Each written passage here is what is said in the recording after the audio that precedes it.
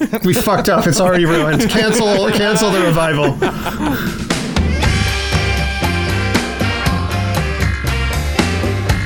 Well, yeah, it's good to be back. This is great. We're jumping right in.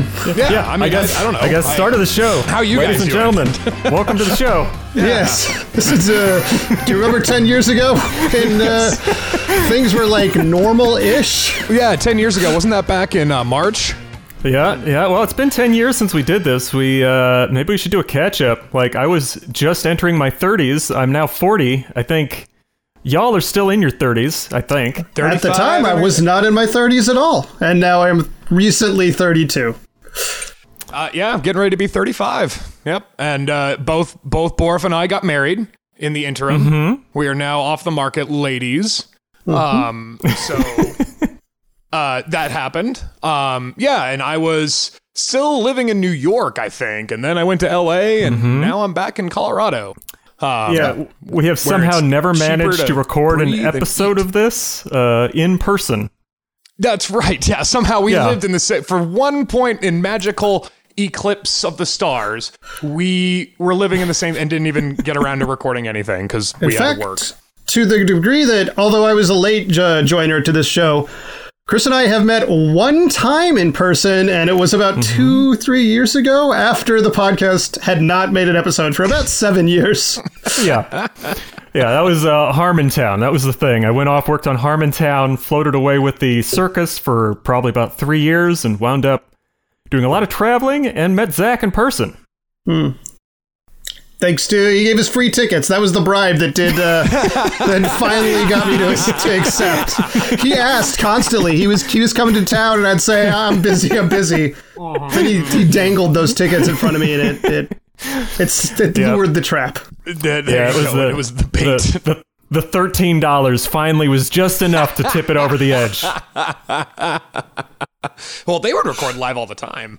One of these days, guys, we'll go on the road. We'll bring the show on the road.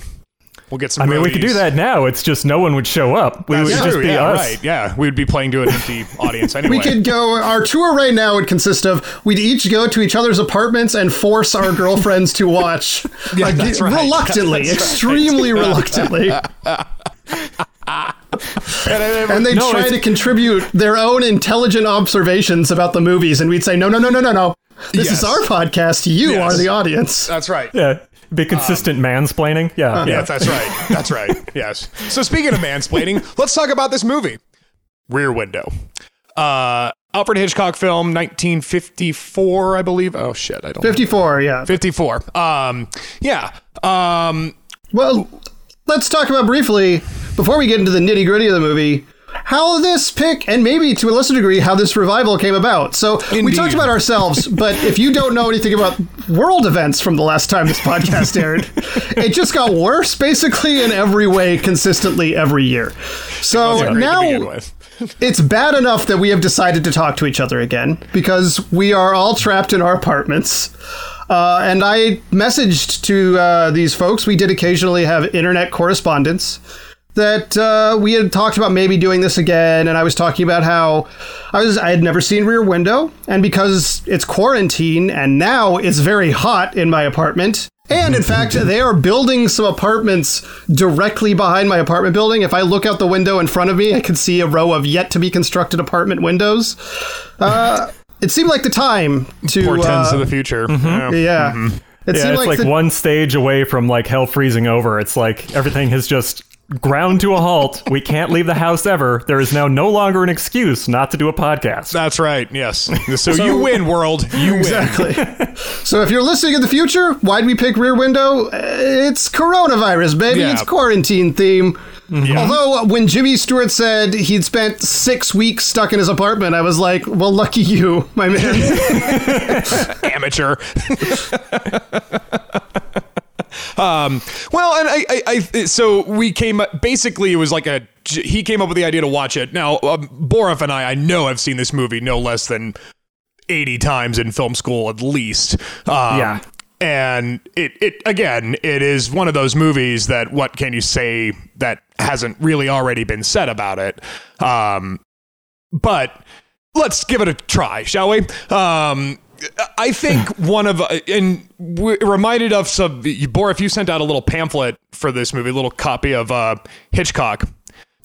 The Truffaut hit about it. Yeah, the Hitchcock Truffaut thing. Yeah, and I kind of wanted to talk about what I think I like about this script in general is that it doesn't waste a lot of time with exposition. I mean, some, but not overtly. Like, you get the whole concept. Truffaut even brought this up, that within that first 30-second shot of what this movie's really going to be about and everybody's sort of point of view of the world. Yeah, it's a guy, broke legs, stuck in the house. He's going to be chilling in that house, well, sweating in that house, but he's going to be in the house watching murders. Right, but it's the way they revealed that information. You know, it wasn't... And again, they kind of have the back and forth with Thelma Ritter a little bit, but it doesn't give you the full story. You just get it really in the first 30 seconds. My favorite is the photograph. One of his photographs on his wall is of a race car careening directly towards the camera, which I think is the photo he took right before being injured. Yeah, I think that's the idea. Yeah. Which I don't know how you'd feel about that. It'd be like if, maybe. You know, it's not like you're constantly reminded of what happened to you. You know, you're just sitting there by yourself and you're just looking at that picture being like, if I had only gone that way. Yeah. You know, like... Well, he's not paralyzed, at least. It'd be a different thing if you were, like... That's true. Permanently... Considering how bad that accident looked. I mean, he's like... You know... Mm-hmm. Maybe he did duck in the right direction, because that looked fatal as hell to me. There was only one way out of that, and he was going to lose something. Yeah. Yeah, it's crazy because like none of the shooting stuff like that now is like so much safer that he would never need to be out there shooting that. So a lot of the stuff where they're in this and they're like, oh, we're going to send you to such and such. I'm like, no, they would not send him to such and such. That isn't how that would happen now. Yeah. They'd have like a whole team. It's funny that you say that because it brings me up to later on, but I'll bring that up later. And also, I think what's nice about the script in general is that you pretty much as the audience go on the same journey as Jimmy, but more or less you go on the same journey as Grace Kelly, because like eventually you start to believe it, you know, that you're like, makes sense, because at first you're like, come on, Jimmy, what the fuck, you know. I mean, I don't know. I watched a movie that's an Alfred Hitchcock movie. I'm expecting someone to get stabbed or killed at some point. So as soon as a suggestion of crime happened, I was like, morbid. Mm-hmm. Yeah, I mean, he's like, and it's not so much that this is morbid. You know, visually, it's, you know, the how he disposes the body. Yeah, the implications or the inferences are extremely grotesque. Exactly. Mm-hmm. Yeah, and I think that's pretty cool considering, where, as you say, Borif, where Hitchcock likes to go. He's got a thing with the morbid. He loves it, you know. And also, he bring this up to not in the Truffaut interview, but I saw that he was interviewing Bogdanovich. Where he has sympathy for bad guys. You know, he kind of has an understanding of them. At least that's what he says. No, having some empathy for characters, even if you don't like them, is always helpful. You don't really get a lot of chances to be sympathetic with him, other than that just like he seems like he fucking hates his wife. You know, like you don't get a really chance to really humanize him. But I think what in the Bogdanovich interview, Hitchcock was talking about like how, you know, had Jimmy Stewart not meddled, he would have gotten away with it, you know, and everyone would have been just fine. Maybe the wife was just that bad, you know, like that's how Hitchcock literally thought of how he would make a bad guy sympathetic. It's just like, you know, some women like to get killed, you know. Yeah, there's some really odd, like heavy-handed, like marriage stuff in this, where it's like every couple he sees across the way is having some sort of a relationship issue where it's like, you know, either a newlywed couple that won't stop having sex, or some lady who's waiting on Mr. Somebody, or a lonely heart lady, who the lonely heart lady is younger than Jimmy Stewart. So I'm like, why is that supposed to be the end all sadness? Like, Jimmy Stewart is a creep. He is dating a 22-year-old. Yeah. He is 60. Yeah. Well, to be fair, what's the name of the lead actress in It's a Wonderful Life? She had to be about the same age as Jimmy Stewart in that film, and yet she was an old maid when she was already at her unmarried age of about 40. Yeah, it's ridiculous. A lot of these movies are pretty silly. And your I think that the point about relation to this movie's, I mean, and it mirrors Jeff's and Grace Kelly's whole conflict too. Is all about relationships. He doesn't want to get married to Grace Kelly for some reason that is beyond me, really. You know, Yeah, I mean, there's a whole lot of like not social distancing happening in this movie. Yeah, There's a lot of awkward kissing because it's like, have you ever tried to kiss someone at the angle she's trying to kiss him in this movie?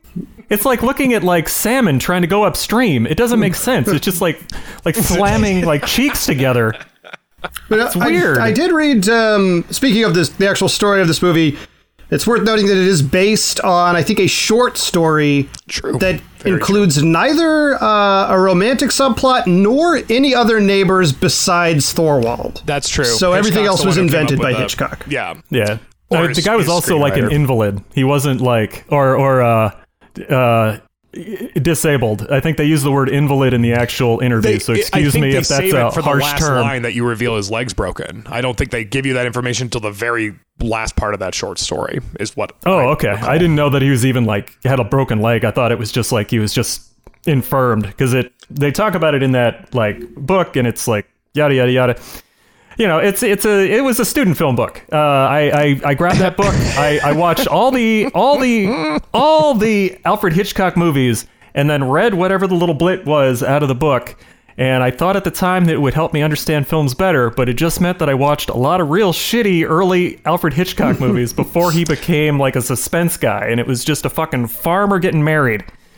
Rough movies. That's all I'm saying. That's the thing about this movie. I mean, at the point of Rear Window, I mean, he's been making movies for 20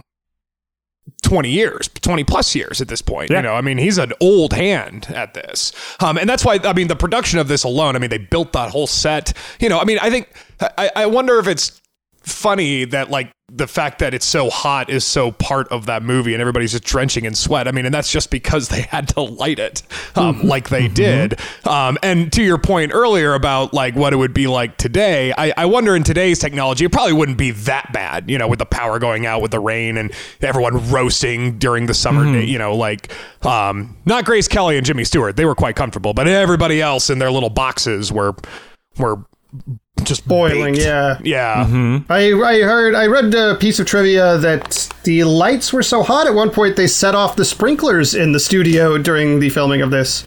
Though every single apartment apparently had running water and electricity, so you could literally just live in them.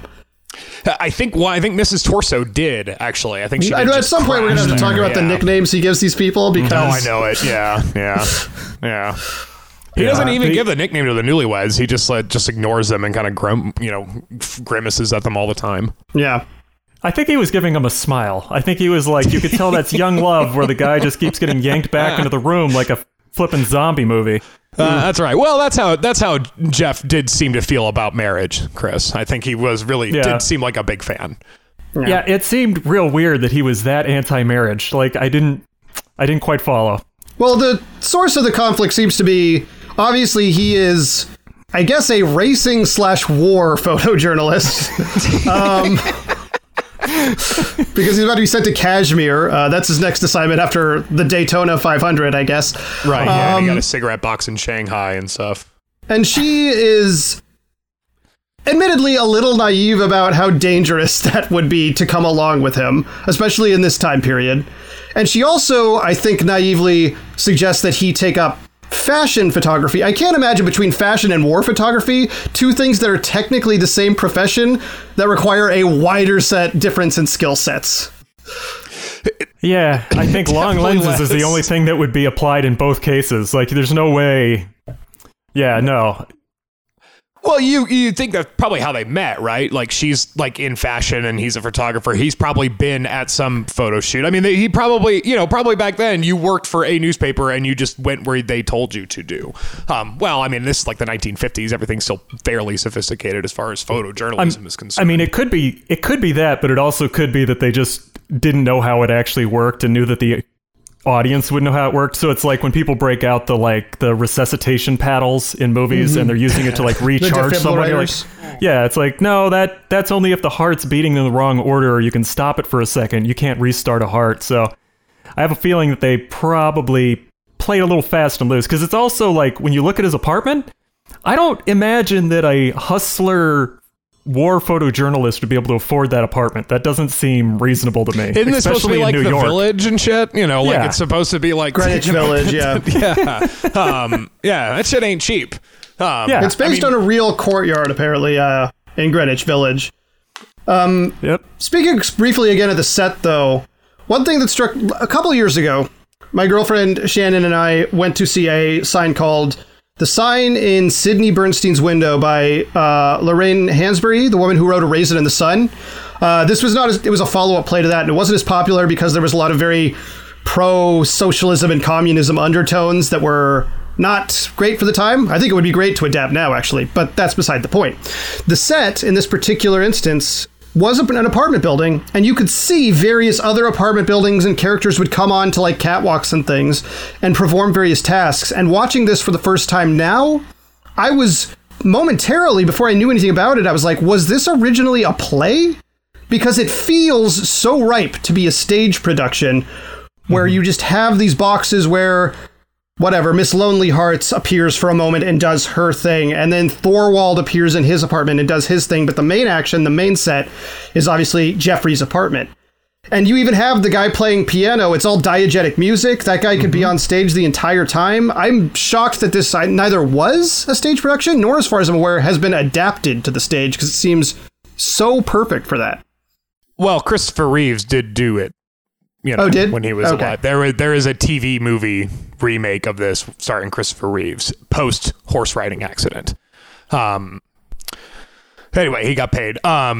It adds to the power of the script by just keeping the atmosphere of the courtyard, and that allows the audience to sort of like be in that atmosphere. You're in the same point of view as Jeffries, so like it is as Jefferson. Excuse me, LB Jefferson is his fucking name. Right, everyone calls him Jeff. Yeah, they let you know his name immediately on the cast at the start of the film. That was kind of an odd flourish. By the way, Jimmy Stewart, this has got to be the job of a lifetime, right? You just get to sit. There's not a whole lot of dialogue. You're opposite Grace Kelly. I mean, like, this is a dream job. Like, you just get to sit, I know he got to do that for the Lindbergh movie, but he still had a lot of wooden dialogue in that stupid movie. But in this one, there's not a lot of talking. There's not a lot. Jimmy Stewart doesn't talk a lot in this movie. It's a lot of actions and reactions, and that sort of adds to you, the audience, getting into fill in the blanks. Again, the morbidity of the disposal of the body, they say it outright, but you don't actually see it. But it's still, I imagine in 1954, it must be something shocking. Yeah, but they also made sure that it was said by like the salt of the earth maid, who I probably Delma Ritter, or the rehabilitation nurse, who seems like she should get fired at some point because she's way too familiar, and like it's weird. It's a weird bit. And also, like, doesn't he get in bed? Like, he has a bed. He just sleeps in the chair all the time. Is that really how they did back then? They just slept in the chair the whole time? We'll have to ask. Any doctors out there, write into the show. Let us know. Any historical doctors or whatever. Any doctors who were around in 1954. That nurse also gives him, in my opinion, some bad advice about love, which is basically like, if you think a person's hot, you should fucking marry him. Like, top to bottom, that's her advice. Yeah, that's some real farm kid advice where it's like, well, you have to get married to have sex, and you're only going to live until you're 30, so you might as well get married. Especially like one that looks like Grace Kelly and is throwing herself at you. Even me saying no to Grace Kelly, that'd be tough. I don't know what his hang up is. What, he likes to go... It'd be relatively easy now because she's dead, but then... Yeah, well, it's not like Jimmy Stewart's just kicking him off anyway. But like, this isn't my... I think what I like about Rear Window is it's probably my favorite Hitchcock film. And not because I think it's his best film, nor do I think it's his best corroboration with Jimmy Stewart or Grace Kelly. It's not even Thelma Ritter's best movie. But it is such an easy movie. How the hell did you get out? Sorry, there might be a cat attacking. I thought I shut the door, but you opened it. Anyway, but what it does do is it's a good explanation for somebody who's never heard of a Hitchcock film. This is a good idea if you want to know what at least the penultimates, or not the penultimates, the prime of Hitchcock's. And Rear Window, I think, it's just a good movie. Like, it still stands up. I mean, it doesn't waste a lot of time. the mirror reflection of the relationship status of each of his neighbors, mirroring his own aversion to relationships, specifically with Grace Kelly for weird reasons. I guess it's just because you think that he's because he thinks Jimmy Stewart thinks that Grace Kelly's character is stupid, and that's why he doesn't actually want to marry her. I think the implication is not necessarily that she's stupid, but I think he thinks she's either their lifestyles are incompatible or that she's naive. So one of the things that I think very much turns his mind on her is when she takes initiative and goes to Thorwald's apartment and rushes headfirst into danger, which is functionally what his job is, whereas her job is to be pampered and to wear a dress that she says costs $1,100, which in today's money is $10,500. Yeah. Like, they live very oppositional lifestyles, where he's going to Kashmir and he talks about how, like, well, you're going to be packing with a backpack and be out there for months, and you're going to be taking fire. And, like, I think his perception, and she's like, well, I'll go with you. It's just as easy as me going with you. And he's reasonably like, no, this is a difficult thing to do. It is not the lap of luxury. And I think he has probably a disdain for the level of luxury that she has. Even when she makes that extremely gorgeous dinner. Probably true. He's sort of underwhelmed by it, in spite of the fact that it is the most beautiful looking dinner I've ever seen. Yeah, he seems like he's kind of a shitty boyfriend. Yeah. I would go so far as to say that. Like, he doesn't take her serious, and he's only attracted to her when she puts herself in danger. So, like... I think that's like the main selling point for those Twilight movies, was that the vampire dude was like... We watched that during the quarantine, guys. Oh, fuck. Yeah, no, I mean, that'll give you COVID. Fuck. But yeah, just like putting herself in danger to like prove herself to the guy and get him interested. It's a very strange, like somewhat dated gender relationship, it feels like to me. Well, I'll get into that later in the end, but I think that I just wonder. I think you guys are right that it's more of a he sees an extreme difference in lifestyle, and his mind very much even just sliding the note under Thorwald's door. Like, that got him off. That was like, okay, she's willing to do that, and also like she had an answer for that bag problem. I mean, I'm not gonna fucking A. Well, I mean, he was just like trolling the murderer. Like, yeah, it's like in modern terms, this would be like an internet thing. It'd be like reality TV or like camming sites like Twitch TV and stuff like that. But like, I mean, the modern version of this is probably that horrendous Unfriended movie. There was also, they made a version in like 2005 starring Shia LaBeouf called Suburbia or Disturbia, maybe? Disturbia, I think. Disturbia, yeah. They had like a legal argument with the estate of whoever the guy was who wrote the original story on this. I saw it. The only thing I remember is that the villain was played by Robert Morse, who was good. Everything about the movie, I forgot. I don't know who Robert Morse is. He's very well beloved. He's a character actor. You look him up. If you saw his picture, you'd be like, "Oh, that guy." That's exactly how that would go down. He's in like the Green Mile as one of the guards, the older guard. Yeah. Yeah. Played George Washington in the John Adams miniseries. Oh, was he the guy? He was the dude on CSI for a long time, I think. I believe that's true. Or maybe it was the other guy who looks like him. I don't know. Okay, but guys. He's also the lead guy in The Langoliers. That TV movie. Okay. Yeah, see, that guy. From my high-class TV history, Langoliers, Balky being bitten in half by a Pac-Man. Yes, it was a cinematic classic. Yes, I remember that film very well. Pac-Man. Oh boy! If that's how you do a Pac-Man movie, Hollywood. That's how you do a Pac-Man movie. We're all ghosts, and we're just avoiding Pac-Man. One of the cultural impacts of Rear Window is that voyeurism. Is that we all have that kind of instinct. I think naturally we have that instinct. I mean, Truffaut and Hitchcock talk about it, but like I think that's what resonates so much, and especially nowadays. I mean, nowadays. My God, I mean, it's on hyperspeed. I don't even think Hitchcock could have predicted this. Yeah. Well, I mean, have you guys noticed anything like this in your day-to-day life now where, like, you've noticed things about neighbors that you didn't notice before, or just anything while you're in quarantine where you just wind up noticing things because you have to be home all the time now? I keep all my blinds shut because I don't want my neighbors judging my lawn, and I don't want to see their judging faces. I'm more acutely aware of our downstairs neighbors coming and goings, and that their boyfriends, when their boyfriends come and go, because I can hear the doors open and close and things like that. Our landlord lives on the side house, and I see him go out to the garage sometimes and take care of his cars. That's about it. But like I said, there's an apartment building going up behind my building, so... I don't have neighbors yet. Although, if only this coronavirus happened a little later, I could be fucking watching people all the time.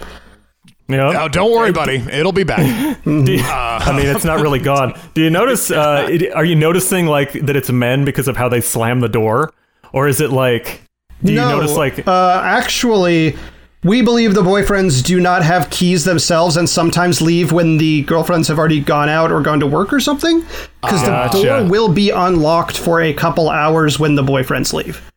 Oh, that's weird. Yeah, Shannon just doesn't like it. She's trying to very, as politely as possible, get our landlord to make them course correct. Yeah, I mean, you could just go down and shut the door on them. That's true, I suppose. Way to be passive aggressive, Borf. Whatever, gets the message across. You brought up the music too, and I think one of the funny bits of trivia about this movie is the musician guy is the guy who invented Alvin and the Chipmunks.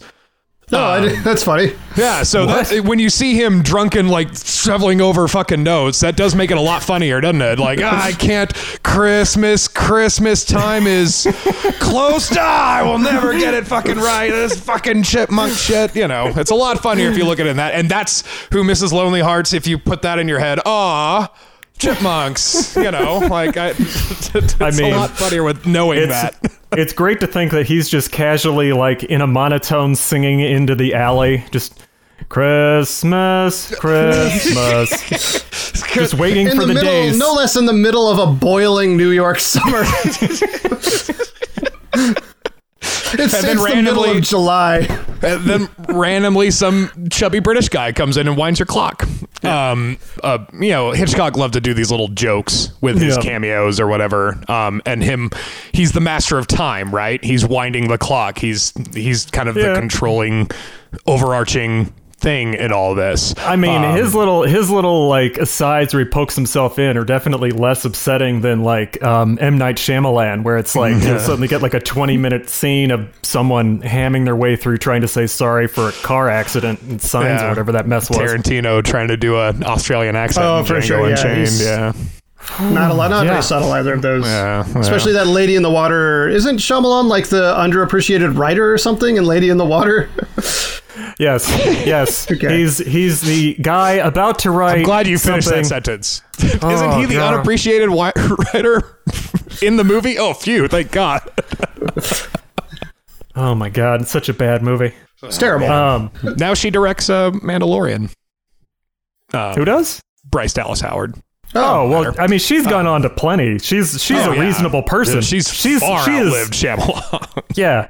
She is the innocent party in the train wreck that was all the movies that she had to be involved with that guy. Yes. There have been many casualties of Shyamalan, namely the first little boy that he got hired for. Though, I mean, he's doing okay now, and I think he's in some TV show now. But he was just in What We Do in the Shadows.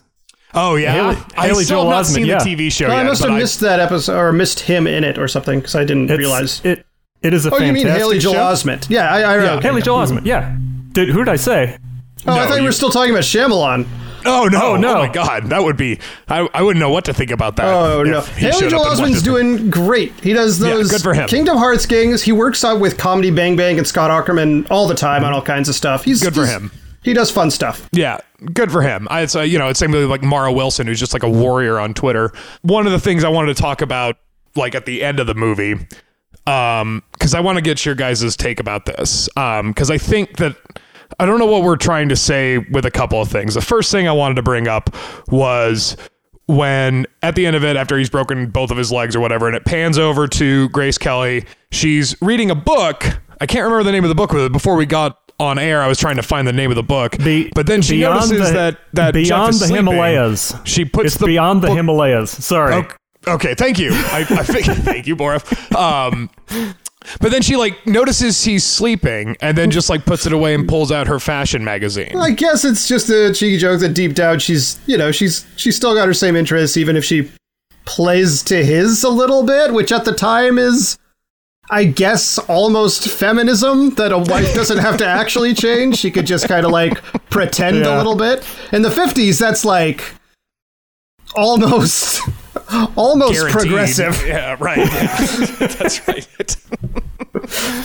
I mean, she's able to read and the whole thing. It's really blowing the doors off women's lib with that show. Yeah.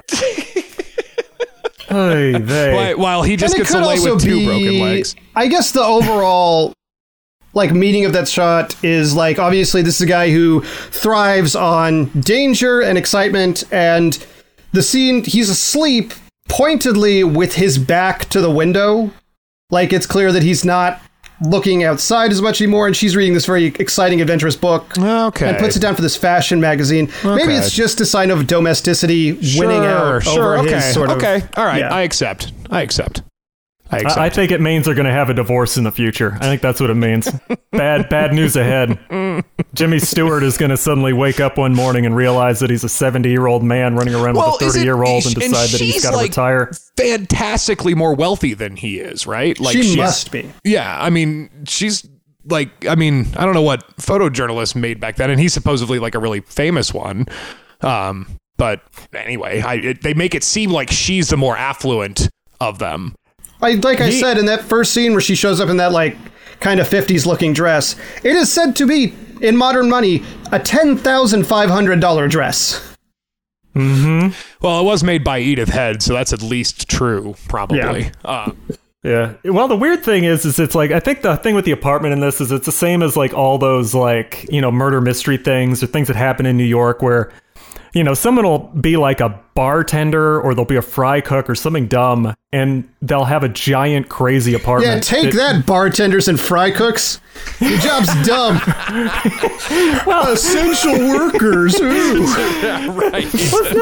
It's just, in context of it as like a thing where it's like, you're saying that someone who's got like a minimum wage job or like barely making even is able to afford like a Madison Avenue apartment or something that's just really nuts, where it's like, no, that's not how that works. Or like TV detectives going home to really fancy houses, and you're like, no, that's not how that works.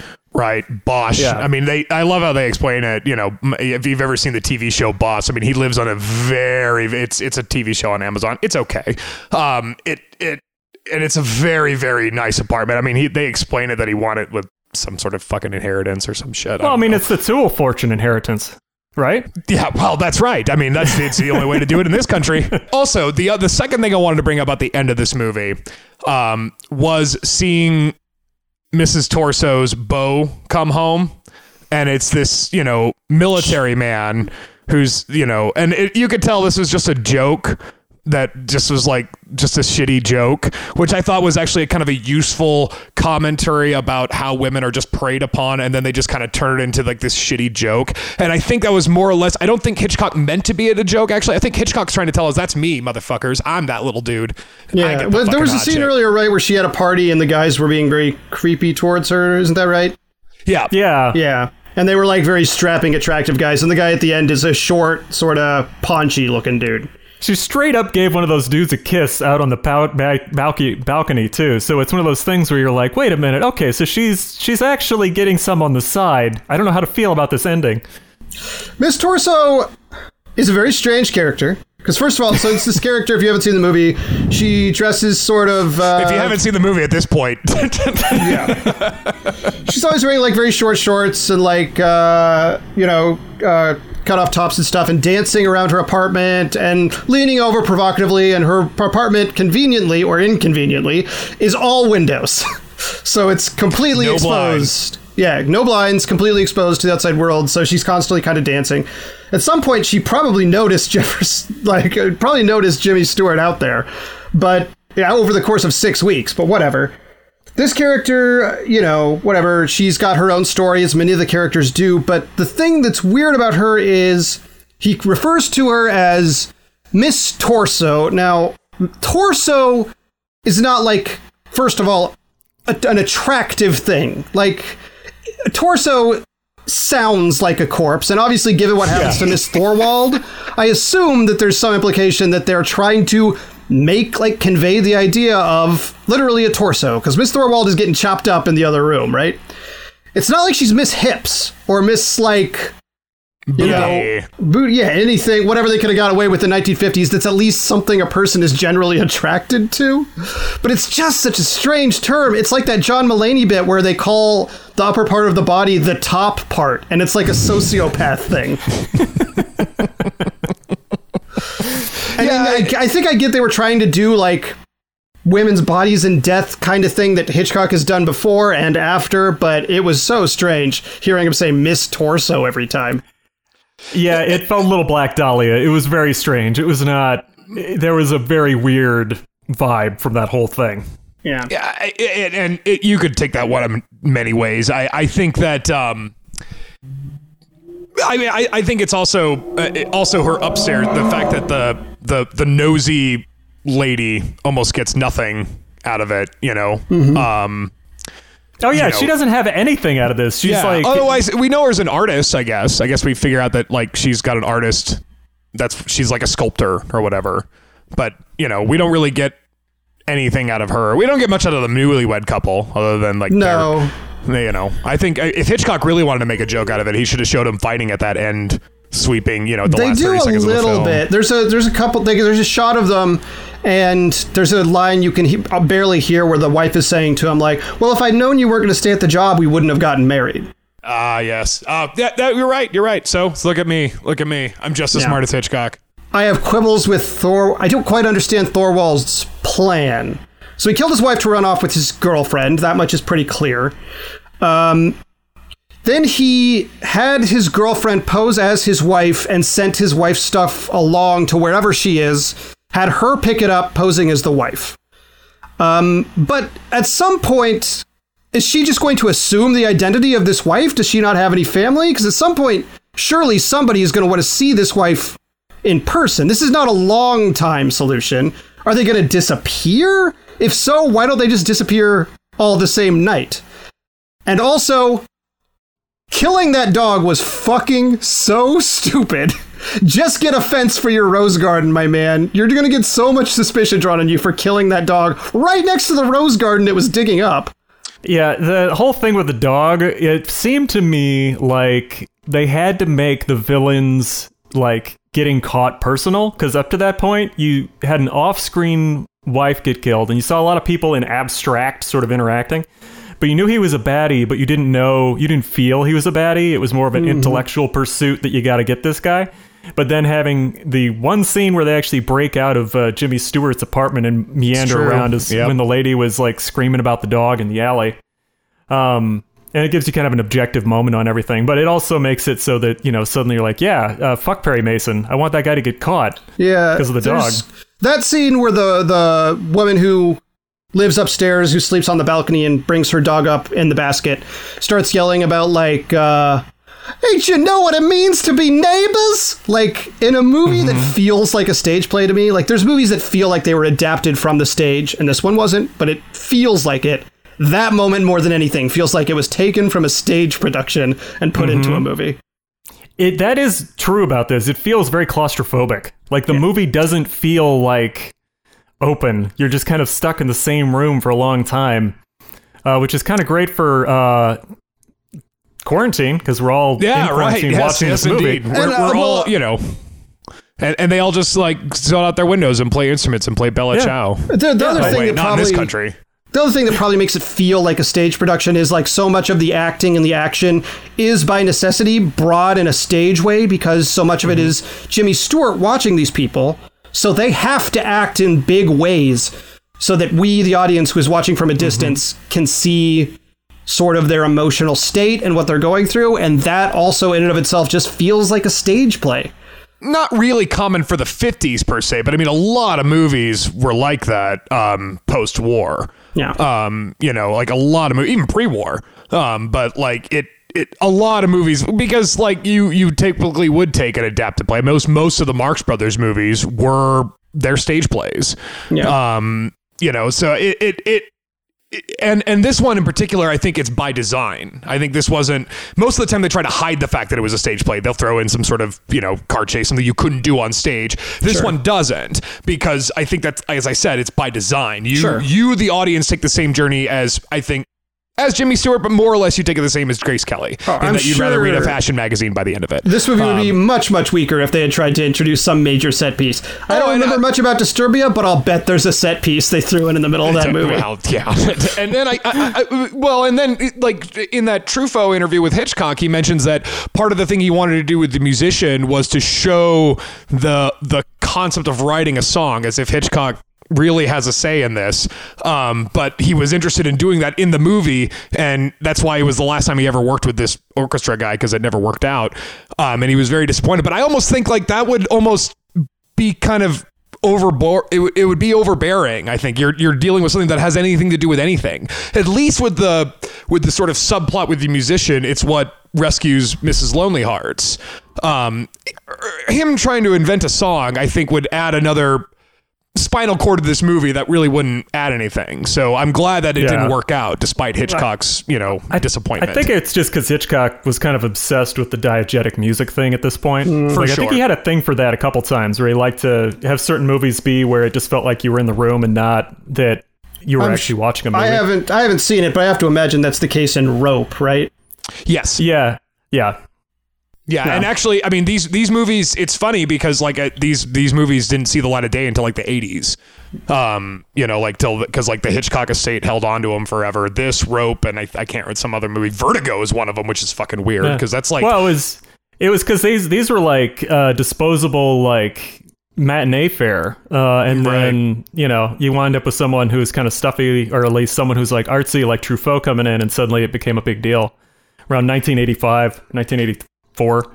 Yeah, and I'm glad we did, because again, I even remember not myself, but Richard, my twin brother, frequent guest on the Hot podcast, way back in the day. We'll have to have him back again. He was a huge Hitchcock fan even before we knew we wanted to do movies and shit. And this was like the third movie that he showed me, because my mom worked at the library. We were able to rent a bunch of VHS tapes back then, and that was the first time I've ever seen it. And Hitchcock is one of those directors, especially in the 50s. This was his prime. I mean, this was when he was firing at all fucking cylinders. I mean, like this was when he was, I think, probably doing his best work. And these movies, you can watch them now and they still feel like good movies. They don't feel dated. I mean, they feel dated in the a lot of other things, but like you're still into the story. It's still the way it hooks you in as an audience member. It's very human. And I think it's very cool. And again, it even, what Hitchcock does so well is he's exploiting a natural instinct in human behavior that we don't really want to acknowledge, and that is being a voyeur. I mean, now we acknowledge it all the time, but I think that we probably do it now and don't even acknowledge it, actually. I actually take that back. I don't think we really acknowledge what we're giving into by giving into the just looking into people's lives all the time. I don't know if that's true. Like I since I have to work on YouTube now and I have to like watch people on Twitter and Twitch, and I went through the, we'll just say, pressure cooker that was machinima, where everybody had to be somebody online and somebody had to be famous and everybody had to have a Instagram following or a Twitter following. And it was very strange. There was very much like it was sort of like in a role-playing game where you're playing a game and you go up to an enemy and you're like, is this a baddie that I can mess with yet? And you're like, oh no, he's level 15. I got to come back. Yeah, people would do that nonsense in conversations. They would like look up your Twitter account while they were talking to you. And if you had sub 1,000 followers, they'd suddenly just hard ghost the conversation and walk away. Oh, wow. And it's like stuff like that. Like, yeah, so watching people do things is like a pretty big thing. Also, we're doing a podcast, so we're kind of giving into that too. But we're putting out just listening to our opinion. It's not like I'm gonna go take the microphone to the bathroom. You guys, sure. Which it's long enough. But I think that we don't need that. We don't need that, Carl. Try to keep the pants on for at least the first if we 5 get episodes. 500 donations on Patreon, we'll unleash. Yeah, you betcha. Yeah, you bet. We'll go to the bathroom Yeah, you episode. send me enough money. You bet. You do not know how little shame I have. We'll start an OnlyFans just so that Carlson can finally go to the bathroom.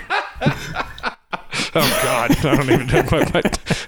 I hope my wife never listens. She's gonna fucking be like, "You better fucking not."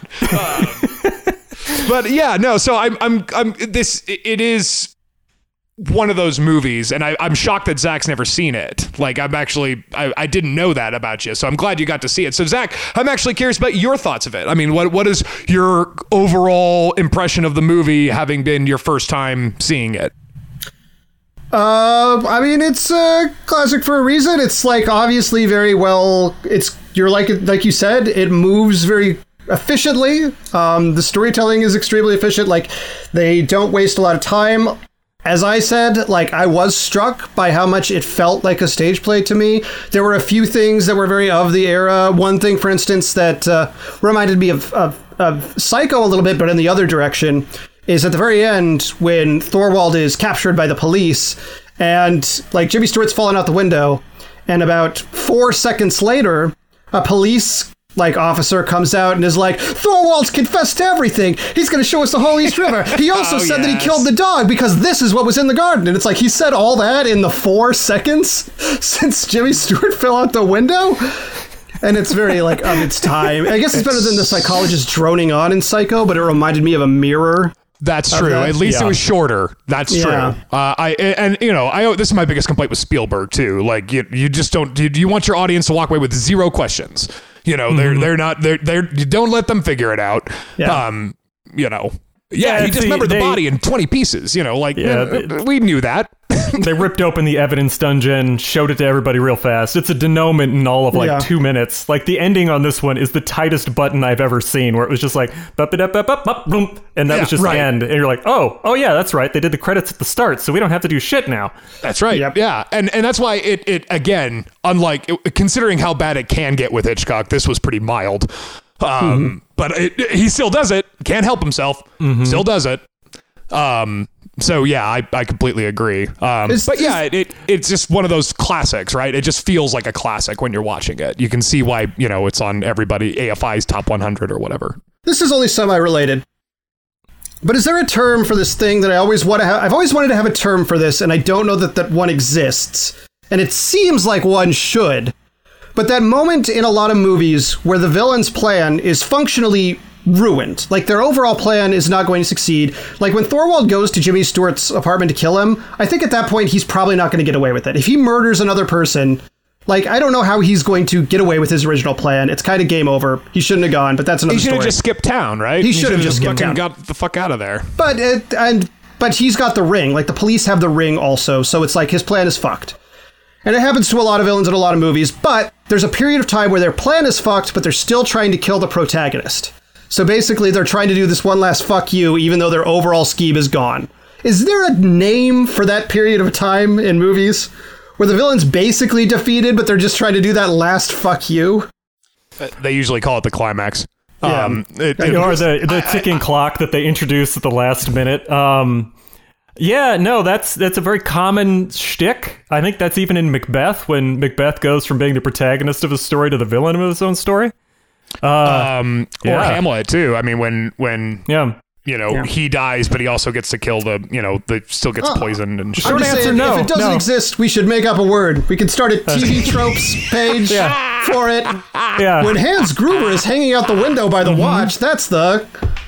Yeah, it's just like the Pyrrhic victory, but it's like the Pyrrhic... Defeat? Defeat? I don't know. Pyrrhic defeat. Like they're trying to make it so both sides lose. Yeah, right. If I'm going down, I'm taking you with me. And I don't know. I think that one of the things that I like about Hitchcock's bad guys is the sort of he humanizes them.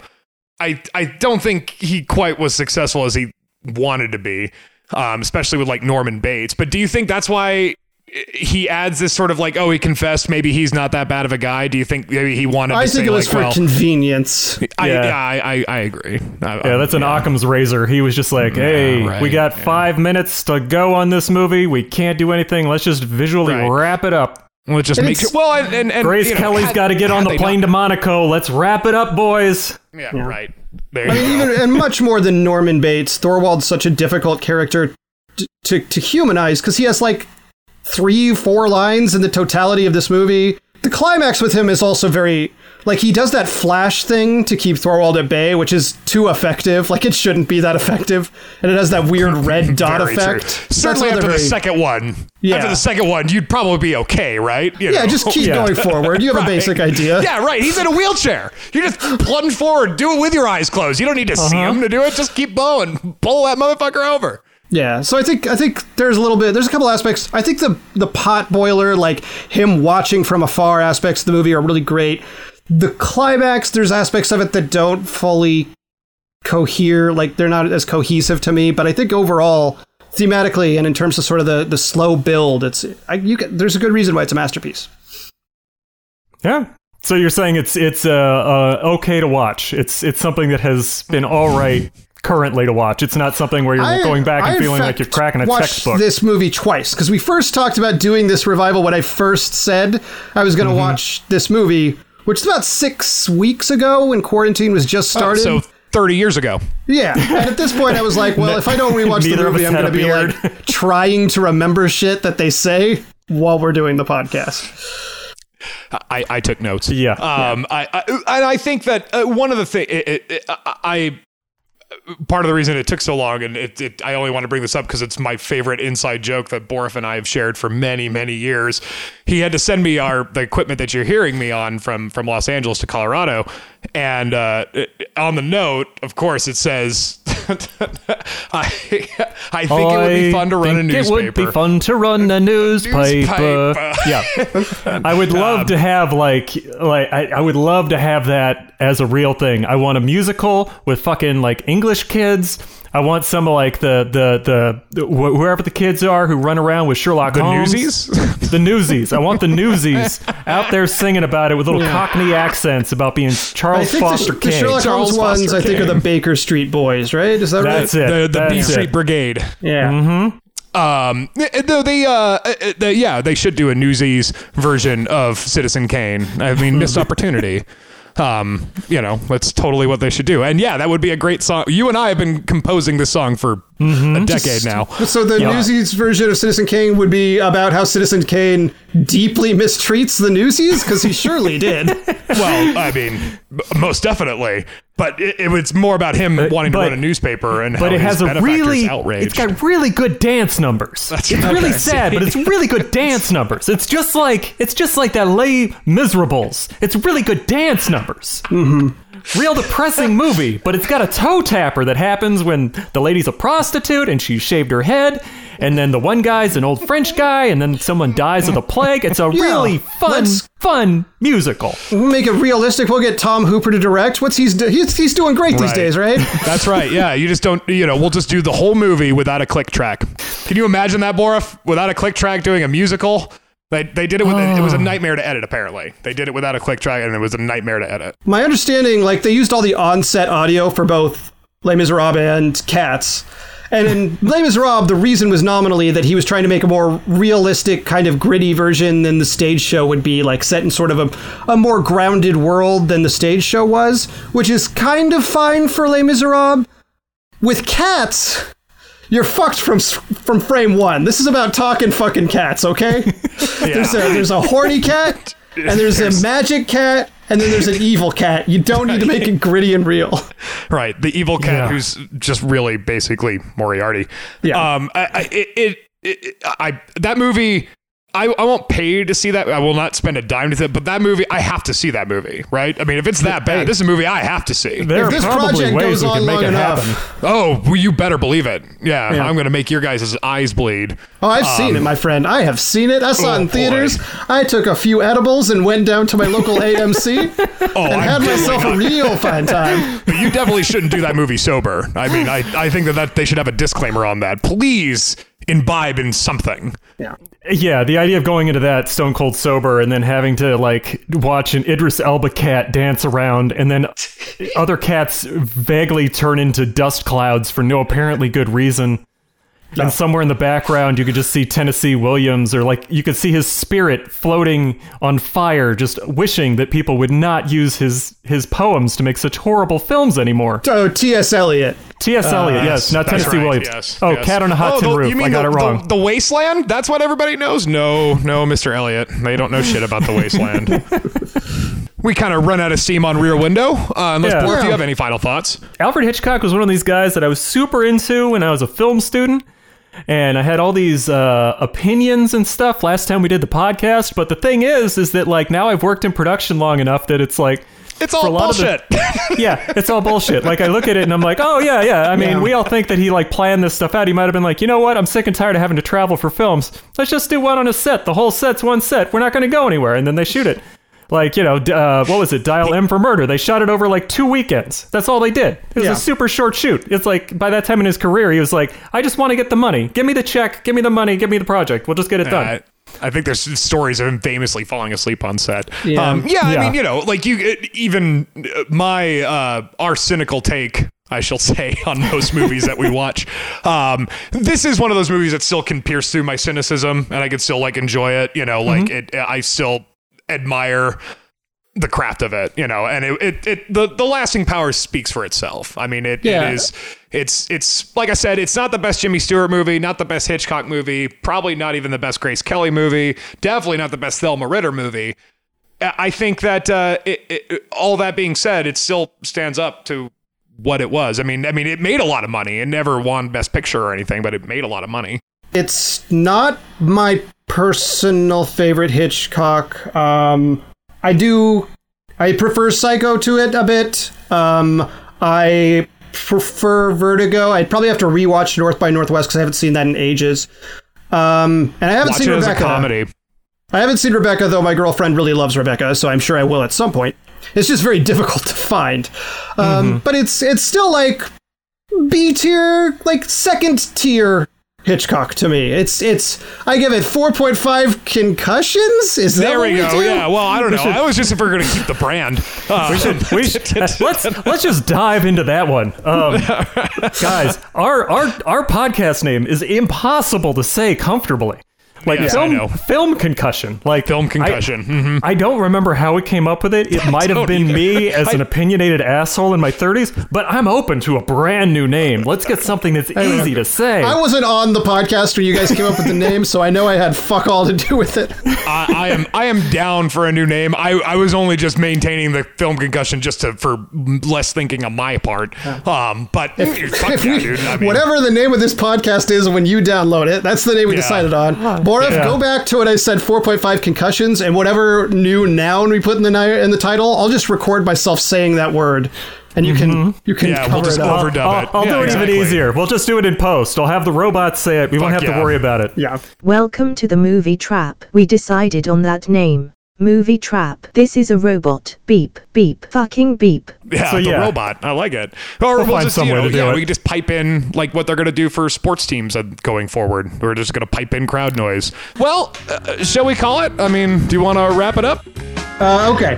So it seems like maybe the best way to go about it is to just repeat our names and then say, this has been whatever the fuck this podcast is going to be called. My name's Chris Boroff, and this is whatever the fuck this podcast is going to end up being called. I was thinking we'd each say our names in turn and then say that at the end. We're going to be here all day if we have to say